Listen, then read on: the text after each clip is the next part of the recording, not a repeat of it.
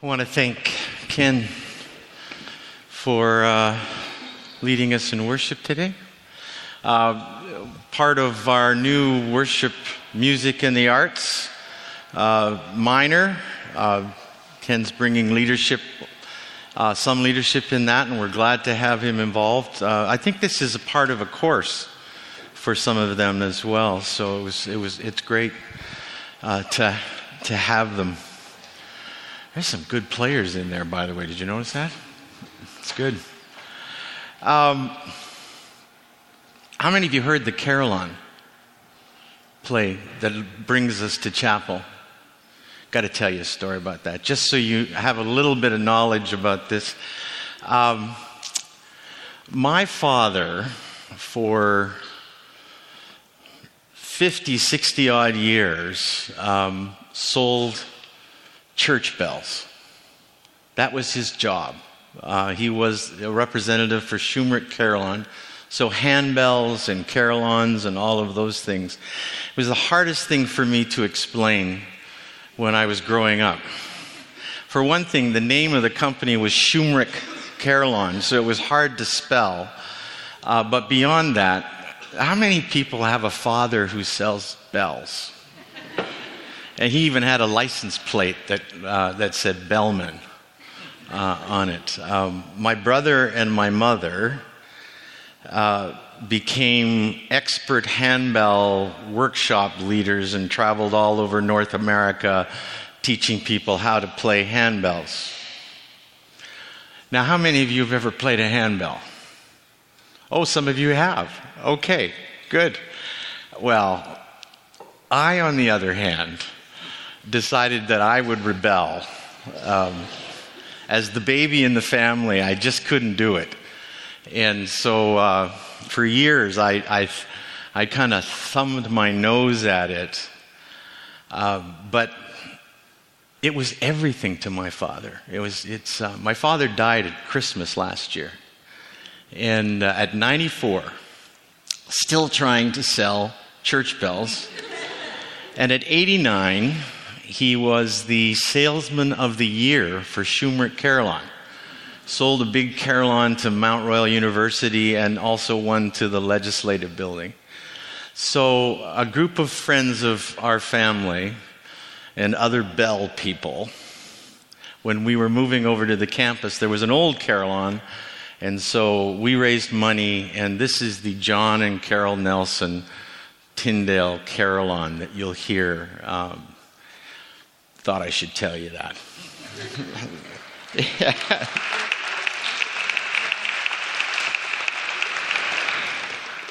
And all of a sudden, it's interesting. You know, we teased my father about this all his life.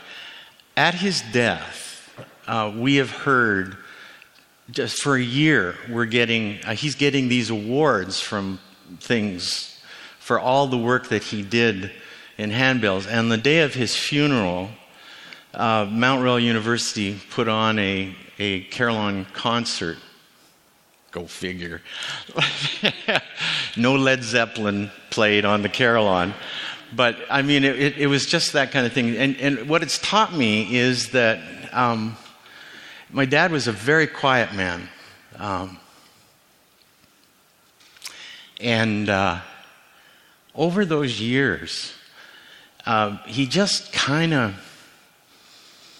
did his thing, and nobody knew. And you realize what kind of a witness that is. But that's not why we're here. We're here to talk about worship. I want to describe to you my church community. Some of you will know that my doctoral work is in an area called urban missiology. So it's the idea of the church in the city. And one of the things that I hold very strong is when I live in a city, where I live, I want to worship nearby.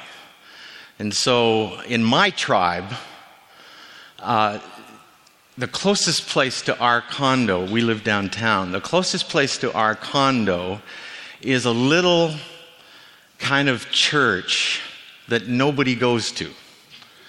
In our neighborhood, all the beautiful people of our neighborhood all the beautiful Christians, drive somewhere else. And so what you have, like they go out to the really fun places, churches, and so what you have left in our little tribal church is kind of the mongrels that are left. A motley crew of people who, one day our pastor asked the question, there's only about maybe 80 people in the church. And one of our pastor asked, how many of you were going to church before you came here? And of the 80 people, probably 60% of them put up their hand. See, they don't even know they're supposed to go someplace else. They just came to this church. The worship is mediocre. Oh gosh, they would die for the band today, like for one player. The preaching's okay. And it's full of these kinds of people who are just trying to be faithful in the things that they're in. And one of the things that I learned in this, there's a guy, Alcoholics Anonymous guy that worships there, sings in the choir. Melissa, even you couldn't do anything with this choir. But this guy sings with a smile on his face, out of tune. There's a bank teller. There's a person from Revenue Canada, brand new Christian, a number of them from mainland China that are now members of our church. There's a bouncer. And if you saw him, you'd understand why he's a bouncer. like he's big, and he's leading the youth group. You will not fool around in that youth group. Probably the best musician in the church plays the bass guitar. She taught herself, and she has a master's degree in mechanical engineering. And you know how many women have master's degrees in mechanical engineering? They're not a lot. That's my church. And there's absolutely no reason for me to go there, except that it's 5 blocks from our condo. And I'm committed to the discipline of community. If I wanted better worship, I'd come on Wednesdays here, and I'd find a church that would fit what I would be looking for. If I wanted to be fed, which, that's the word that gets used all the time, being fed, then I'd probably go down to where the best person that I think is a preacher, a real good preacher. But the fact is, I go here for the discipline of community, because this is in my community. And when there's an event that happens in my community, I see my people. This weird, motley crew of people, I see them in the crowd. And I see my pastor in the crowd. We were at a 25th wedding anniversary for someone in our church, and it was kind of like a meeting of all the different relationships this person has. She's a relatively new person of faith, and we were sitting there in the Legion Hall, and it was kind of odd because she was trying to introduce all her streams of relationships, all the people that don't normally meet each other, and out of the blue, our pastor Jim, who's a graduate from here, interestingly enough, Pastor Jim comes in to the Legion Hall. The one common denominator in the Legion Hall, beyond the 25th wedding anniversary couple, was our pastor. The whole Legion Hall lit up. And they all said, "Oh, Jim's here. Jim's here." I go to this church not because it's the best. I go here because it's the discipline of community. Why do you come to chapel? Why does Tyndale have a chapel? By the way, doesn't James look good today? we're almost identical. I liked what Jim said. I think it's possible to be in a bubble whether you're in a Christian university or seminary or whether you're even in a secular university. Christians find a way to be in a bubble all the time. We do that on a regular basis.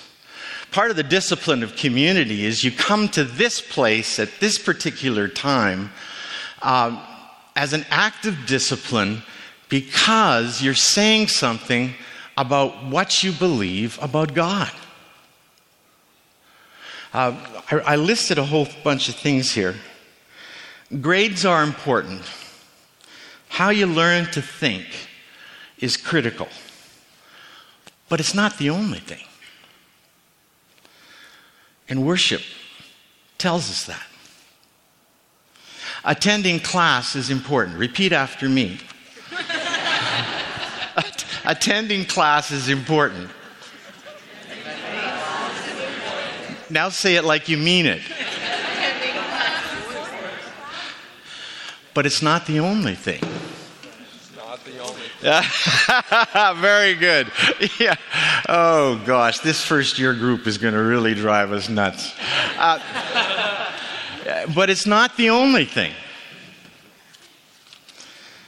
For our staff, being professional, working intentionally, working with the kind of character that you do is important, but it's not the only thing. Commitment to investing in your spiritual growth and the maturation, you're maturing in your faith. Worship is a call and an invitation for a university and a seminary into a deeper experience of why they're here in the first place. All of the other things are critical to making this place what it is. But our worship together brings us together for a moment, all of us, with all of the ages, with all of the diversity, with all of the denominational tribes. I mean, this has got to be one of the most mixed tribal groups that get together at one time in this week, anywhere. 60 different denominations. The same number of people groups, different languages, different traditions, some urban, some rural. Rural, imagine, now living in the middle of the city. We're doing something every Wednesday and on Sundays wherever you worship. We're doing something that even the UN can't do. Like, have you ever thought that worship is an act, almost a revolutionary act? It's just for a moment because of the Christ of the cross and the resurrection. I always have to say that now, the cross and the resurrection. I have a friend who wrote a book called The Cross Is Not Enough, because he wants us to talk about the resurrection. Have you ever thought that because of the resurrection, we are a people? This event says something about what could happen. It's a taste of what could happen if all of us actually sold ourselves out to Christ. In some ways, if I was teaching on worship, I might say some things differently. But let me just say this. In some ways, what we do on Wednesdays is the great perspective. It's the one time where we come together and we say, you're fighting with your roommate? It's not that important. This is what's important. Struggling in your workplace. Struggling with some of the classes that you're involved in. Struggling with relations. Something's going on at home.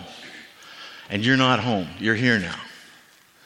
This time that we come together, and this is why we do this as chapel here at Tyndale.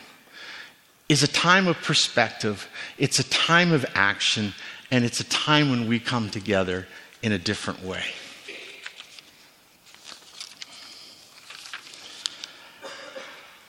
It's a time where we pause in the busyness of our lives, because we believe that there is a time where there's almost a rhythm in which we need to rest and to center and to practice gathering in the midst of all of the frantic schedules and all of those things. And I know the temptation for you who have your phones out right now. I know what it is like to have the temptation of feeling it vibrate in your pocket in the middle of worship and wanting to know who it is. But for one time, for just an hour, we say, this is the centering thing that we're about. You will be tempted in the midst of the frantic rushing to not come. It'd be your loss. Because it's also a time that you will be exposed to people that are visiting Toronto or coming to the campus or are within the campus itself, within the Tyndale community. You will be exposed to thinking and being stretched and being pushed. And in those days that you're tempted not to come, and I get that all the time because I'm on the phone and I know I need to finish this conversation, but I have to make this a commitment.